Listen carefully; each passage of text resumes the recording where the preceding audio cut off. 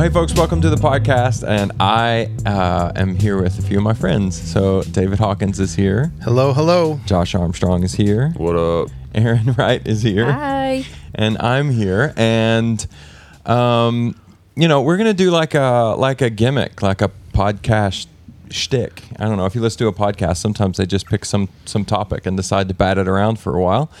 And we haven't done one of those yet, so why not circle up and do a shtick? And the gimmick for this one is, I thought it'd be fun if we spent some time talking about albums over the years, however many there may be, that have really stood out to us, that have made a difference in our life, that the Lord has used perhaps in meaningful ways, that we might have a story about. And part of that is to maybe spend some time leaning into the fact that music really, it has a dramatic impact on our lives. It's a big deal for how we experience the Lord, and that facilitates worship. And, it's just this really powerful force multiplier.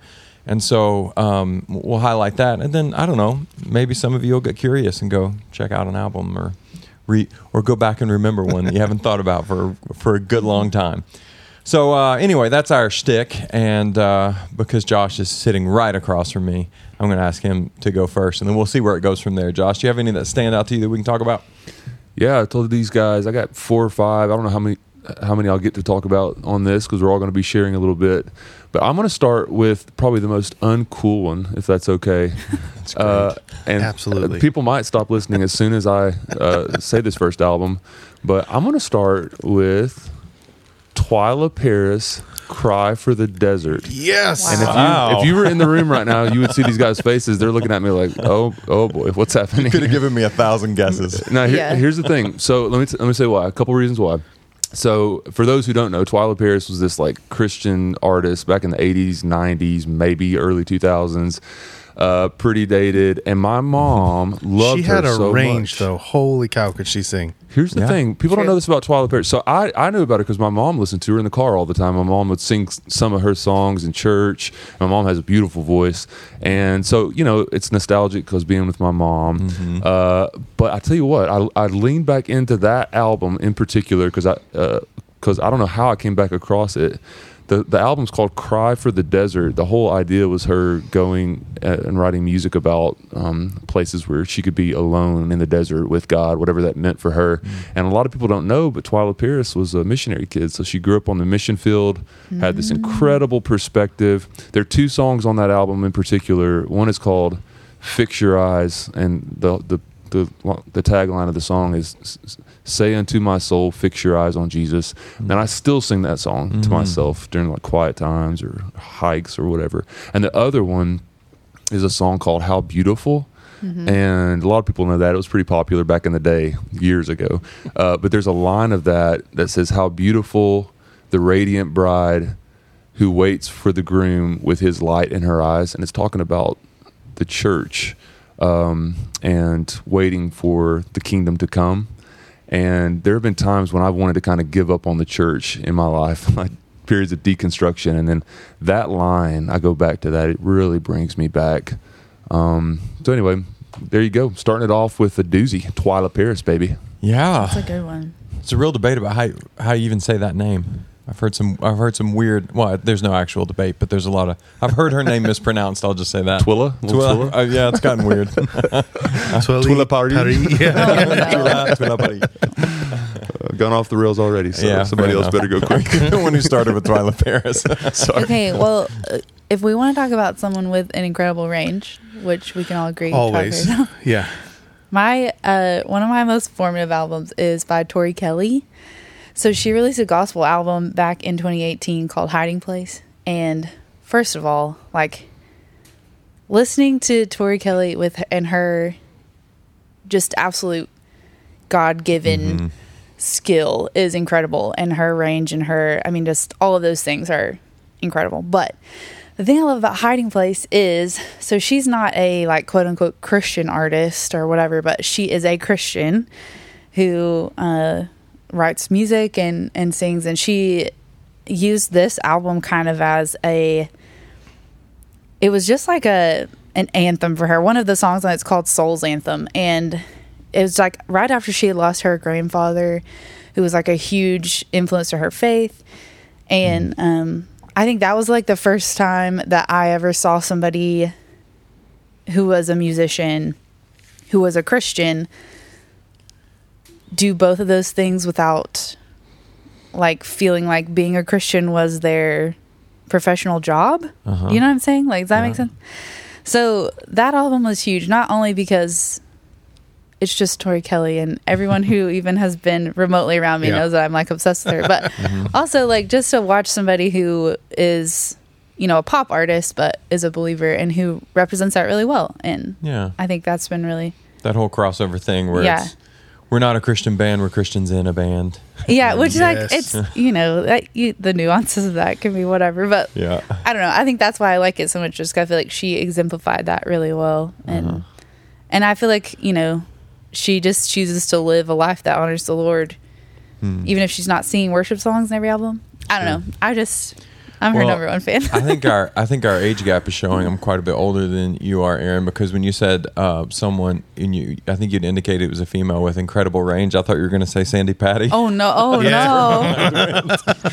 Yikes! That's a long time Nobody ago. best be hating on Sandy Patty. Hey, she's a powerhouse. Come on. I would never besmirch the name.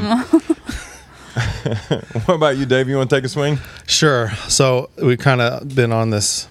Some older ones. I guess for me, the one that comes to mind is when I was younger, and it had already been released, but DC Talk, Jesus Freak, and that's almost kind of like low hanging fruit because it's just awesome. But for me, it was like the first time. So we were talking earlier, and this happened at music and drama camp. Which is what I did when I was a kid. Yeah, so it was super cool. Not really, and I played trumpet most years. Ooh, yeah, not real well. Interesting but factoid. That was what I did. But I was just obsessed with all things guitars and drums and listening to those songs with friends there. And this was the first time that it was explained to me, or that I understood that what I'm listening to on these songs is not just the three guys, that there's like a mountain of musicians that contribute and track guitars. I'm like, what you mean? So I'm hearing 8 guitar or whatever the number, and not just one. I was like, oh, this makes way more sense, because I was trying to wrap my head around how like one person could play. How are they doing all of this? But yeah, it's just that. Yeah, it's still to this day something I'm like, man, anytime those songs come on, I'm like, I'm in, folks. Yeah. I don't dance, but if I did, those would be it. Yeah. Guys, Jesus Freak was a really big deal. That album was huge. That was in the whole like thing where the church was trying to prove to broader culture, you know, anything you can do, we can do just as well. You know, you've got your rock music, and we've got our rock music, and you've got your rap music, and we've got our rap music, and then like Jesus Freak was like top 10. Yep. And, I feel we're like doing it. We're winning. It was one of those that wasn't, and this is just my perspective, that wasn't you guys remember when like it was very common for there just to be a Christian version of something like pop culture? Right. Yes. To me, it wasn't that. It was like, no, this is like legit. Like, this is just music that's awesome. Yeah, it wasn't a carbon copy. But not, because there was like some really like campy, like, you know, change the words to oldie songs, and, you know, anyway. Well, yeah, and I think part of what like stood out about it was the quality of it, is because before, if there was a Christian version of something, the quality was noticeably lesser. And so I think DC Talk was like, that album in particular, the quality of the music was really good for the time, and it didn't matter what the subject matter was of it, you know, and people took notice of that, I think. You got to think that album's coming out right when Nirvana's doing their thing, Pearl Jam's doing their thing, Oasis, and that album could go toe-to-toe with any of their best albums during that time period, just the quality. And it is one of those start-to-finish albums where, like, every track's pretty good. You're not skipping any tracks. You can go all the way through. And I will say this about that, too, and maybe this just points to the fact that it was just full-stop good music, which is, whenever Sharon and I are, like, on a road trip, and we want to go down memory lane and play some old songs, the kids absolutely hate it. They're just they want it to end immediately. But not Jesus Freak. They sing along, and we all cut loose on that one. They accept it. I can still rap that song. I'm not going to. Yeah, on this, let's but a little sample, love maybe it. just a little. Yeah. There's a couple of offensive lines in that actually. So no, actually, Marmalade Aaron, jelly. Let's not, my mind went to marmalade jelly too. Oh no! Took me a while. Oh no! Oh, go ahead, Dave. I had Do, the do your rhythm thing, of man. his Do your belly with thing. my head. Do your thing, Hawkins. No, I want to thank hear you. Amax. Let's go, McCarter. All right, yeah. So the first one I thought of was this is a 2013 album, so I'm a little newer than you Yeah. guys. Good grief. Oh, well, I guess More contemporary. Not you, Aaron, but this is still almost 10 years ago. Actually, the truth is, the first 5 albums I thought of were all Carmen albums, but I thought let's spare the people. But 2013, Carmen put on a really good live show. he did put on it. Just saying. I Carry got on. fake saved at one of those live shows just so I could go forward and see Carmen in person. my He put on a God. great show if you're into circuses for sure. Yeah. Wow. I'm sorry, I didn't. We'll edit that. Will we No, we have- won't. Wants to unhear those things, don't you? No, this is Samuel Lane, who's a worship leader in the UK at the Vineyard Churches there, and the album's called The Fire. And it is, first of all, it's just kind of in the same. This is, I know, high praise for, a much lower production budget, but like it's just really, really good. Like track for track, really stands out as exceptional music. But my general appreciation for Samuel Lane as a worship leader, as a singer in general, is his voice is just so raw and emotive, and it just, I don't know how, he just oozes feeling. And you can't sing along with Samuel Lane and be emotionally disengaged in the process. And that album came at a time, for me, the timing, for me, it's almost always, when I think about albums that made a difference, it's about where I was in my life when that album hit. Right. And because of where I was at, it made ripples. Yeah. And so this could probably be true of several other albums as well. But I was at a point to where I the more I thought about it, I think I just was a little bit embarrassed maybe on some sort of low level that I was, when I was young, so incredibly emotionally wrapped up into the worship albums that I really liked, like all the Passion stuff. Yep. And I was like just head over heels for that stuff. And then feeling like, hey, Aaron, maybe you just got a little too caught up in the emotional side of worship. You got a little too caught up. And then just in my own private worship, it became more, a little bit more reflective, a little bit more introspective, all of that. And that's fine, but I was still missing something, just sort of that raw, just from the gut worship. And Samuel Lane, this album came along, and there is no staying emotionally disengaged when you worship along to this song. I mean, to that album, the way he sings, the lyrics that he writes, the way that whole album works. And there are songs on that really hold up. Now, almost a decade later, we did one of them at worship night on Sunday night, Fall Afresh, right? I think it's a first track on that album. Fiery Love is just pure, I don't know, energy. So anyway, it woke up something in me that had been lying dormant somewhat, to where it's just this sort of raw emotional aspect of worship that I just sort of let slip. And it was one that, like, I don't play the guitar, but I can sort of bang out cowboy chords. And it was one where I had to get chord sheets for every one. Yeah. And I had to spend lots of time with every track, playing them horribly, singing them horribly, but because it just, it seeped down in my bones. And it was like months where that was like the default album that I went to again and again. That one meant a lot to me. I think that balance is so hard with worship music, is like that holistic piece of, man, these words really mean something. And they're theologically sound, and like they hold so much weight, but also I can connect emotionally with it too. I think that's not often the case. And I think more and more I've seen, different things, but I think especially back then it was either, like you're saying, maybe really emotionally charged, but if you would read the lyrics, you'd be like, oh, I don't really know about that. Or kind of the other way around, where those theologically, lyrically rich things you could almost detach from in some ways. So yeah, that's huge to have an album that you can connect with both ways. Yeah, and to sort of blow on some of those embers. So Right. What about it, Josh? Give us another one.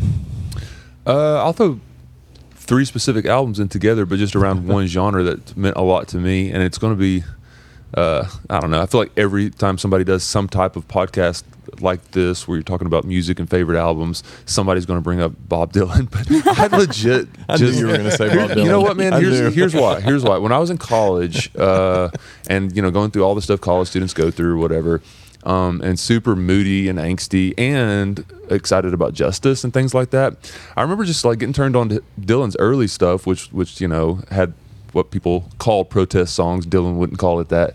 but I think what turned me on most to Dylan's music was just the poetry. I mean, he was a legit poet, and I love poetry. And as I really dug into his lyrics, I was like, man, I didn't know people could write music like this, like put stuff to music. And then, so I guess Dylan and his disciples really have like influenced my life since college. Just these singer-songwriters who take lyrics really seriously. I guess 2 Dylan albums.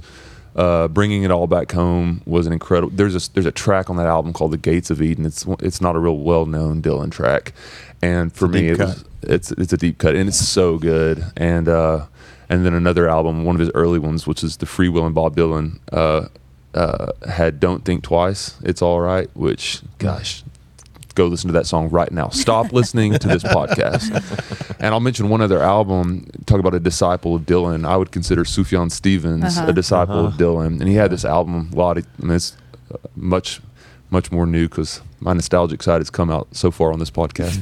But a few years ago, Carrie and Lowell, and that was him mourning the death of his mom. And I remember just like over the last few years, that album, in terms of grief, because I've had some loss over the last few years, that is like my go-to grief album, and it's beautiful. There's a track on there called No Shade in the Shadow of the Cross, and oh man, gets in your bones. And let me push in a little bit on that statement you just made. Your go-to grief album? Oh yeah. Say something about that. Oh, I was so afraid of grief most of my life. I was up to about, I don't know, I started thinking about what it meant to mourn and grieve well, and contemplate death, and stuff that I thought was really icky before. And probably when I was around 30, I don't know, through a series of events. And I think, so many church traditions look at all 4 seasons of life, but a lot of church traditions neglect winter, and winter's a real thing. And it's hard to appreciate spring and resurrection if you can't press into grief and mourning and death. And I think it's healthy when done in the right way. And so that album is one of the ways that helps me. Yeah, that's really good. So maybe we were doing something of an order here. I'm going to go out of order because the other album I wanted to talk about was for a bit there, without me even knowing I needed it, was a go-to grief album for me, which is David Beloche, which is a name you probably no one's heard. But Paul Beloche was a Vineyard guy, and you've probably heard that name. This is actually his son, who has just done one full-length album. It's called Labyrinth. It came out in 2017, and it's just it's reflective. It's prayers. It's almost exclusively scripture. Like every lyric is just lifted from the verses of scripture, and that hit me at a time, 2017, where I was just, I don't know, man. I think I was depressed. That was a really bad year. That was the worst year. Like I've had a lot of really good ones. 2017 was just awful.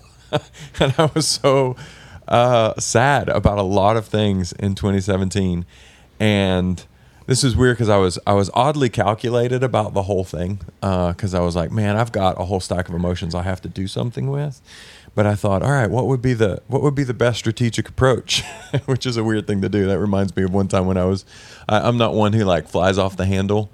Like when I get mad, I usually go inward. I don't go outward. But I remember one time as a little kid. This has nothing to do with the album, by the way. But one time as a little kid, I knew that people would like get mad and punch things, and I was like, I'm really mad. I should punch something.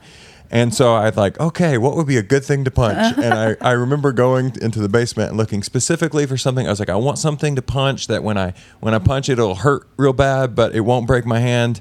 And if I break it, I won't get in trouble for breaking it. Or like I really thought the whole thing through. And then I punched like a plastic Coca-Cola crate, like used to with Yeah. cola bottles. Yeah. And it hurt real bad. And afterwards, I was like, well, I'm just more mad now because now my hand hurts. It didn't work at all. But I really sort of thought through it. Anyway, I kind of did the same thing with this album. I was like, I knew I was a little bit on the edge of going to a dark spot. And, when you're in those dark places, you kind of want to listen to the sad, haunting music or whatever it might be. And I thought, I know enough to know that if I'm going to let myself listen to music that could potentially be sad, it needs to be like scripture, like through and through. And what was interesting about that is, sure enough, man, it ended up being, all right, I'm going to have some time of prayer and I'm going to put on this album just because it's scripture. Then I fell in love with the album. It's beautiful. It's just so beautiful. And then I found myself wanting to leave it on after prayer time was done. And then, this is not an exaggeration, for months it was just on essentially all day, every day. And I remember kind of in the middle of that thinking, this is one of the most beautiful albums I've ever heard, and I'm not going to be able to enjoy it in the future because I'll look back on it and it'll just be associated with all this sad stuff. Sure. Yeah. Yeah. And I thought, well, bummer, but so be it. This is what I need. And then what happened is I just kept listening to it day after day, week after week, and even month after month as I came out of that and into a place where I felt actually like I'd really been renewed and restored. And I was still listening to that album every day. And so now when I go back and listen to it, I don't associate it just with those sad places, but also getting pulled out of that. And so again, just like before, it's about where an album hits you with where you're at in your life. And so that one caught me not just to the dip, but through it and out of it. And I still recommend that, especially if you're looking for like, what's a soundtrack for something to have on the background while I pray or think or reflect. That's the one to go to. Labyrinth. That's interesting talking about like the timing of things, because one of mine I listened to and like loved all the songs, but I didn't really need them right then. But like I needed them in the next season. And so that was a really crazy thing that I felt like was a gift to me, where I wasn't really going through it at the time when I heard the songs. And then like right after I'd been like, oh yeah, that was a good album, and like moved on. It was like everything hit the fan, and like I needed all those songs. And then they were like, I knew them all by heart. It's called There Is More, and it's a Hillsong one from 2018. And so there's a song in there called Seasons that talks about a seed being planted under the ground, and how even if there's snow on the ground, that there's like all these processes in the seed happening during the winter time, so that when spring breaks, it can break through the surface. And like the line in that song says, I believe that my season will come. And then there's another one called New Wine, where it talks about in the crushing, God is making new wine. It has other good ones. Who You Say I Am is on there. Remembrance is on there. So Will I is on there. So good. All like that most people are really familiar with. But so I listened to all those, and it was something kind of different for me. It was kind of not things I'd really been listening to. And so like during the time when it came out and I was listening, I was like, yeah, these are cool. These are different, whatever. And then the next like couple of years, like 2019, 2020, were just like really difficult in my life. Something happened in 2020? Or? Yeah. Some people might have had a weird year in 2020. I don't really know. Yeah, like we brought our daughter home in 2019 in October, like right before all the COVID stuff hit. I mean, like just those two. Yeah. And so it was like, singing that I believe that God is still working in me when the seed of my life feels really cold and dead under the ground. Like it was just really powerful. And just believing that sometimes in those crushing times is when He's making something new and good in your life. And that was a really interesting timing thing, where it was like I didn't really know I was going to need them as much as I ended up needing them. So that is a good album. Yeah, that actually reminds me. I'm jumping in again, No, but I don't have like David's next. This isn't on my list, Nope. but as you said that, it reminded me of a Chris Renzema song, and then I was like, how do I not have Chris Renzema on my list? Guys, look up Chris Renzema. Talk about like a hybrid worship singer songwriter guy and a poet, man. But he's got a great song about seasons, and the line is the hook of it is God made 4 seasons but only one spring. Yeah. The song's actually called Let the Ground Rest, which is essentially when the snow is on the ground and it feels like there's nothing happening, actually exactly what needs to be happening is happening. Yeah. And we just resist that seasonal reality to life because we want it to be spring all the time. But he made 4 seasons, only one spring. And also, that was my excuse to say Chris Renzema because it's got to happen. He's the guy where I'm like, how is he not the most famous of all the peoples? And he hasn't really gone mainstream, but man, I'm waiting for it. Yeah. What you got, David? Well, so it's not an album per se, but an artist that I've just recently been more introduced to. So Taylor Leonhardt. Mm-hmm. So she led at the worship leader retreat. Which was fantastic, killer voice, all the things. And the song she did that was like, man, it just landed. I sent it to you, the song Behold. Mm-hmm. And it's on like a 3 times in a row. Yeah, right? Me too. Like a lot. It's one of those that the lyrics are like all the things, like every word. I'm like, yes, that. And then I'm describing a song is what I'm doing. Then the music and like all the different pieces, but it's one of those melodies that I find myself just like, man, even if I don't have words, like just that. And it's one that will pop up, unprompted, when I'm just doing whatever things. And it's like, man, there it is again. Mm-hmm. So that's when I would definitely say, if you're looking for something to check out, check that one out. And the song Behold by Taylor Leonhardt. Yeah. Like, she's if you wanted to know what the song's about, it's about joining God in the renewal of all things. Yeah. It's about the mission of our church, and in the most beautiful way. Yeah. And there's songs like that, like All Things Rise, for example, is a song about joining God in the renewal of all things. This song is completely different in every way, but at the very core, it's about the mission of our church and what we're about. He's making all things new. So good. Yeah. Yeah. Well, I'll give one more. So, and it's more a plug for the artist, so I'll just say his greatest hits. And I think he had like 3 greatest hits albums. Again, I mentioned Dylan, who's always mentioned on any podcast about albums, and this guy is mentioned on any podcast about Christian albums, and that's Rich Mullins. But Rich Mullins is just so. You talk about how formative he was for me. And so like greatest hits wise, I would throw a couple songs on that people should definitely check out. I mean, Sometimes by Step is like still in the morning. I sing that song as I'm like walking the dog or whatever. Oh God, you are my God, and I will ever praise you. I will seek you in the morning. And that's just a incredibly powerful, consistent song in my life. It's another one of those songs that just drips emotion. You cannot sing that song and not feel a thing. If so, you're dead inside. There's another song called If I Stand that's so beautiful. And then there's a line from one that people don't know quite as well. Calling Out Your Name is the name of the song. There's a line in it that says, the hope that this thirst will not last long, that it will soon drown in a song not sung in vain. I see the thunder, I hear the thunder in the sky. I see the sky about to rain, and with the heavens I am calling out your name. Come on, man. Yeah. Rich Mullins, and died way too young, but man, his songs have become anthems for the church for a long time now. And rightfully so. Very formative for me. You got one more, Wright? How much time do we have? I was about to say, Erin, before this podcast, we were like, I got 2 or 3, and Erin was like, I've got 27. Yeah. Call that like a good thing or a judgment. I don't know. I do want to talk about super fast. A couple of mine have a lot to do with the way that they have bent the genre, which has been really cool. So Make Room by Jonathan McReynolds, and then just all of Maverick City's albums, but the one in particular for me was Volume 3, Part 1.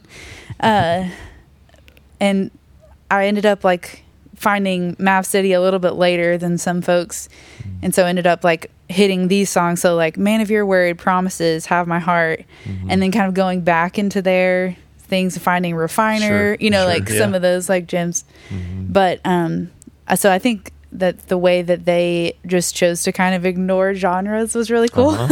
Yeah. But Make Room by Jonathan McReynolds is an album for me that holds so much weight, and I think I'm still discovering all the reasons for that. But the title track for that one is great, Make Room. Lover of My Soul, I'm Not Lucky, I'm Loved. But the one that, like, I still don't really, I don't know the implications of fully even yet, is a song called Cycles. Oh, yeah. That is a good song. First of all, holy cow. The riff in that is incredible, and he could do that all day, which makes me really mad. But vocally, he's ridiculous. That's what I'm trying to say. Is like who can do that? No one but Jonathan McReynolds. But the song Cycles talks about just breaking free from the cycles in your life, and he mentions some specific things, and he even kind of just like at the end tags on like generational cycles, financial cycles, and he lists out things. And I feel like, because I like to listen to like the live version, I feel like probably the Holy Spirit was like prompting him to say those things. But I don't know, just something about having the opportunity to declare in a song that you're choosing not to live in the cycles that either you have been choosing or you've been wrestling with is really powerful. But both of those, I feel like, have broadened my idea about worship music and Christian music and all the things, just the way they have bent some genres. So that's the only ones I'll say. My first time hearing that Cycle song, I loved it musically, but I was like, is this like a little too direct? Is it just a little too on the nose with the Cycles thing? And I thought, maybe it's a little surfacey. And then I listened to it a couple more times. I was like, this is the most not surfacey.